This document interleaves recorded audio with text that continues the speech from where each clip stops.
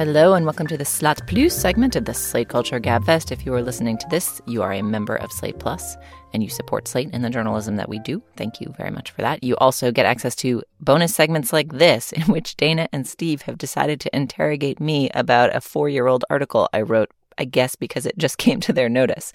To zoom out, the National Scrabble Championship was recently. The winner was a person named Will Anderson, who, explaining how that championship went down. Will Anderson also figured in a piece that I wrote years ago, arguing that Boggle doesn't get enough respect and should be regarded as a excellent word game a la Scrabble, that it deserves a national championship and our undying adulation. And I spoke to Will Anderson for that piece because he was sort of the chief performer in an online Boggle community that I was an occasional participant in, and was just mind-blowingly fast and dexterous and vocabulary-licious, and also was on the professional Scrabble circuit at the time, but had not yet achieved total domination and victory. So, yeah, I guess you guys should run this segment because I don't know what you're actually curious about. What do you want to know? Well, for one thing, can you recap why Boggle is the superior word game to, say, Scrabble or another more sort of internationally acknowledged and competed in word game? Sure. So I have a few arguments here. One is that I just think it needs to be said, Scrabble is boring. Like Scrabble, the experience of playing Scrabble, not at tournament level, but at living room level, involves like a lot of waiting around for other people to like move their tiles hither and thither and, you know, put them on the board. And so it's like a slower, less engaging game than Boggle. In Boggle, everyone is playing simultaneously. Every game is a rush. There's never a spare moment. And it's just like a more active and fun evening of board gaming. The second thing I would say is that Boggle rewards the best words, whereas Scrabble rewards the worst words, right? So Scrabble hinges...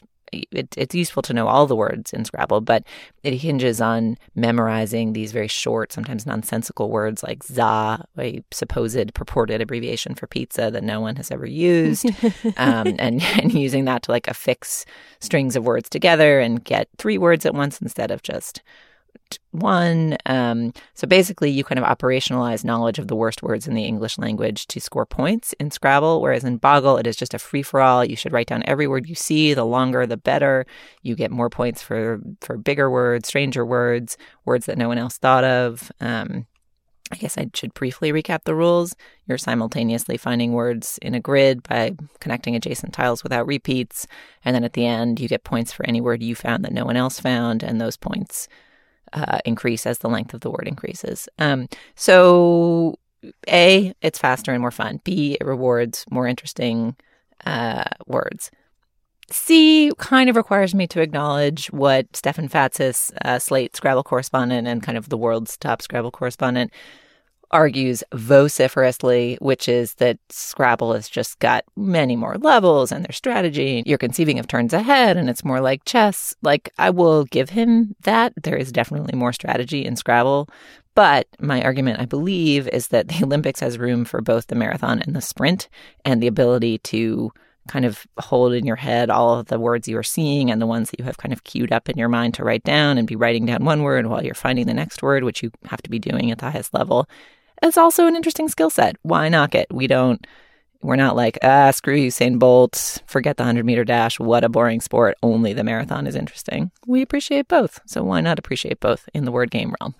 All right, I buy that argument, and I've certainly, even as a non-gamer, even just recently on family vacation, played games of Scrabble, and it is really annoying when you play some excellent, obscure word using all kinds of neat vowels, and then somebody wins on ox, right? Somebody's always winning on ox in Scrabble. So that I will accept. Now, I'm curious now about the online component of your Boggle gaming. How is online Boggle different? How is it superior? Is there a social element to it? How does it work?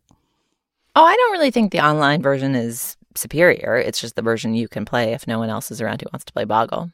there's a good online Boggle community called Prolific on Facebook that I recommend for Boggle fans. But I would not actually argue that online is superior to in person. So you're essentially using the same strategy, and you're not like chatting offline with your Boggle companions. You're just playing with a faceless stranger who happens to be there waiting to play with someone. I think people who are more enmeshed in that community than I, and frankly better at Boggle than I, for them it serves as an online community in the way that maybe our Facebook group does sometimes for us. Like there is some communitarianism there, but that's not how I haven't spent enough time there to really soak up all of that aspect of it. Julia, I think among the things that I find uninteresting about Scrabble is that it does appear to reward certain arcane words that maximize point value and that Scrabble nerds have memorized going in. And so if it's a game that you're playing casually against someone who plays it somewhat less casually, you're at this huge disadvantage. I guess my question really is Boggle something that can't be gamed in that way?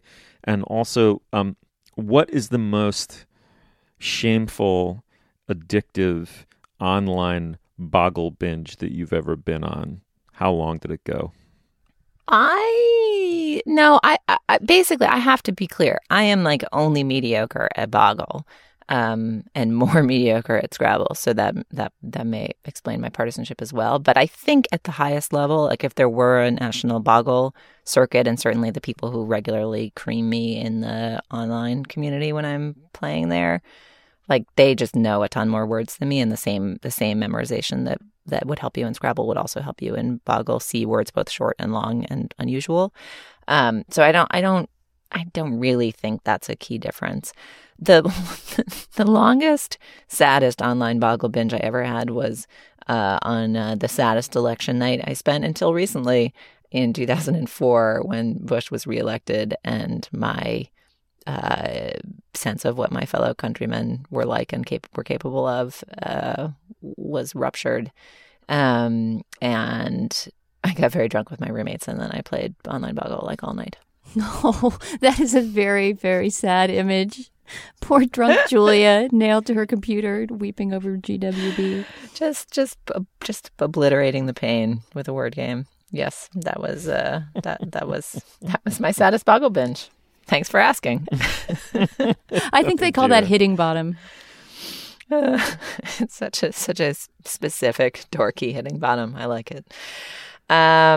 Steve, Dana, we'll just stipulate for the record, Dana hates games. So I assume that you are not a Boggle fan.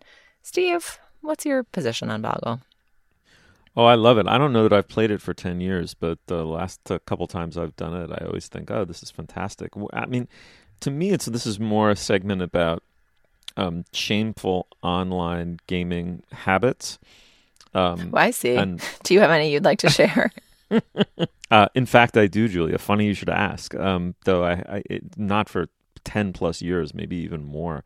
But a friend of mine and I used to, right around lunchtime, he was actually out on the West Coast, so he'd come into the office. Anyway, he'd come into the office at like 9 in the morning, and we'd play online hearts or online spades as a pair.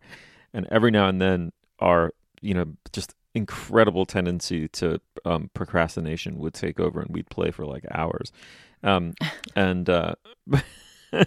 But I thought that was, as I say, that was 10, 15 years ago, and I haven't done it since. But there is something about like the superficial sociability of it, and the fact that it's cognitive at some level. Like maybe it just keeps away the sense of how you're throwing time into a void. But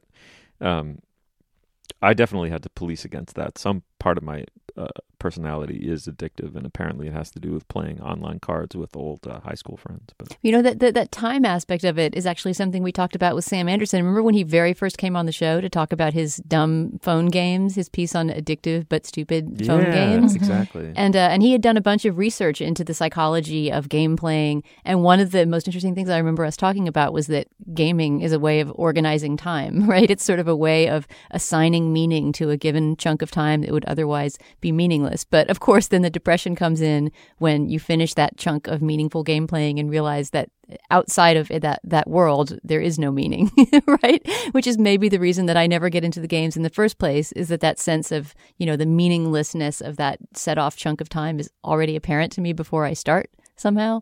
But I have a question about the sociality of playing games like that. So Julia was saying that she doesn't really socialize with these boggle strangers she plays with. But Steve, you were playing these online card games with an actual friend. So did you have like a chat window open at the same time where you'd be like riffing on what you were doing, or did you just silently move cards around for hours? No, we would chat. I mean, we were pretty scrupulous in that, it would be cheating to be kind of on a phone with one another, especially spades where you're playing as partners. I mean, it would be very hard not to be giving yourself an unfair advantage. Though, of course, it's just totally the honor system and it's completely meaningless. But no, it was the sociability of it that made it just acceptable enough to take some part of your future self and dock its moral bank account to the tune of 3 hours playing an online card game. Yeah, I don't know. I mean, I think as when we discussed with Sam Anderson, the online version to me is less social and the in-person version has all the virtues of a fun night spent with friends. But I do think, there's actually upside within reason of like getting into the flow state of fiddling with little dots and letters on your screens. I think if it takes over your life, that's bad. But I think sometimes it's just like a little moment of mental rest. It's almost meditative. Maybe that's sacrilegious to say. And I stand by it as a pleasurable thing to do and a not morally detrimental thing to do. All right. Thank you, Steve and Dana. Thank you so much to our Slate Plus member listeners for supporting Slate and all the work that we do. We'll see you next week.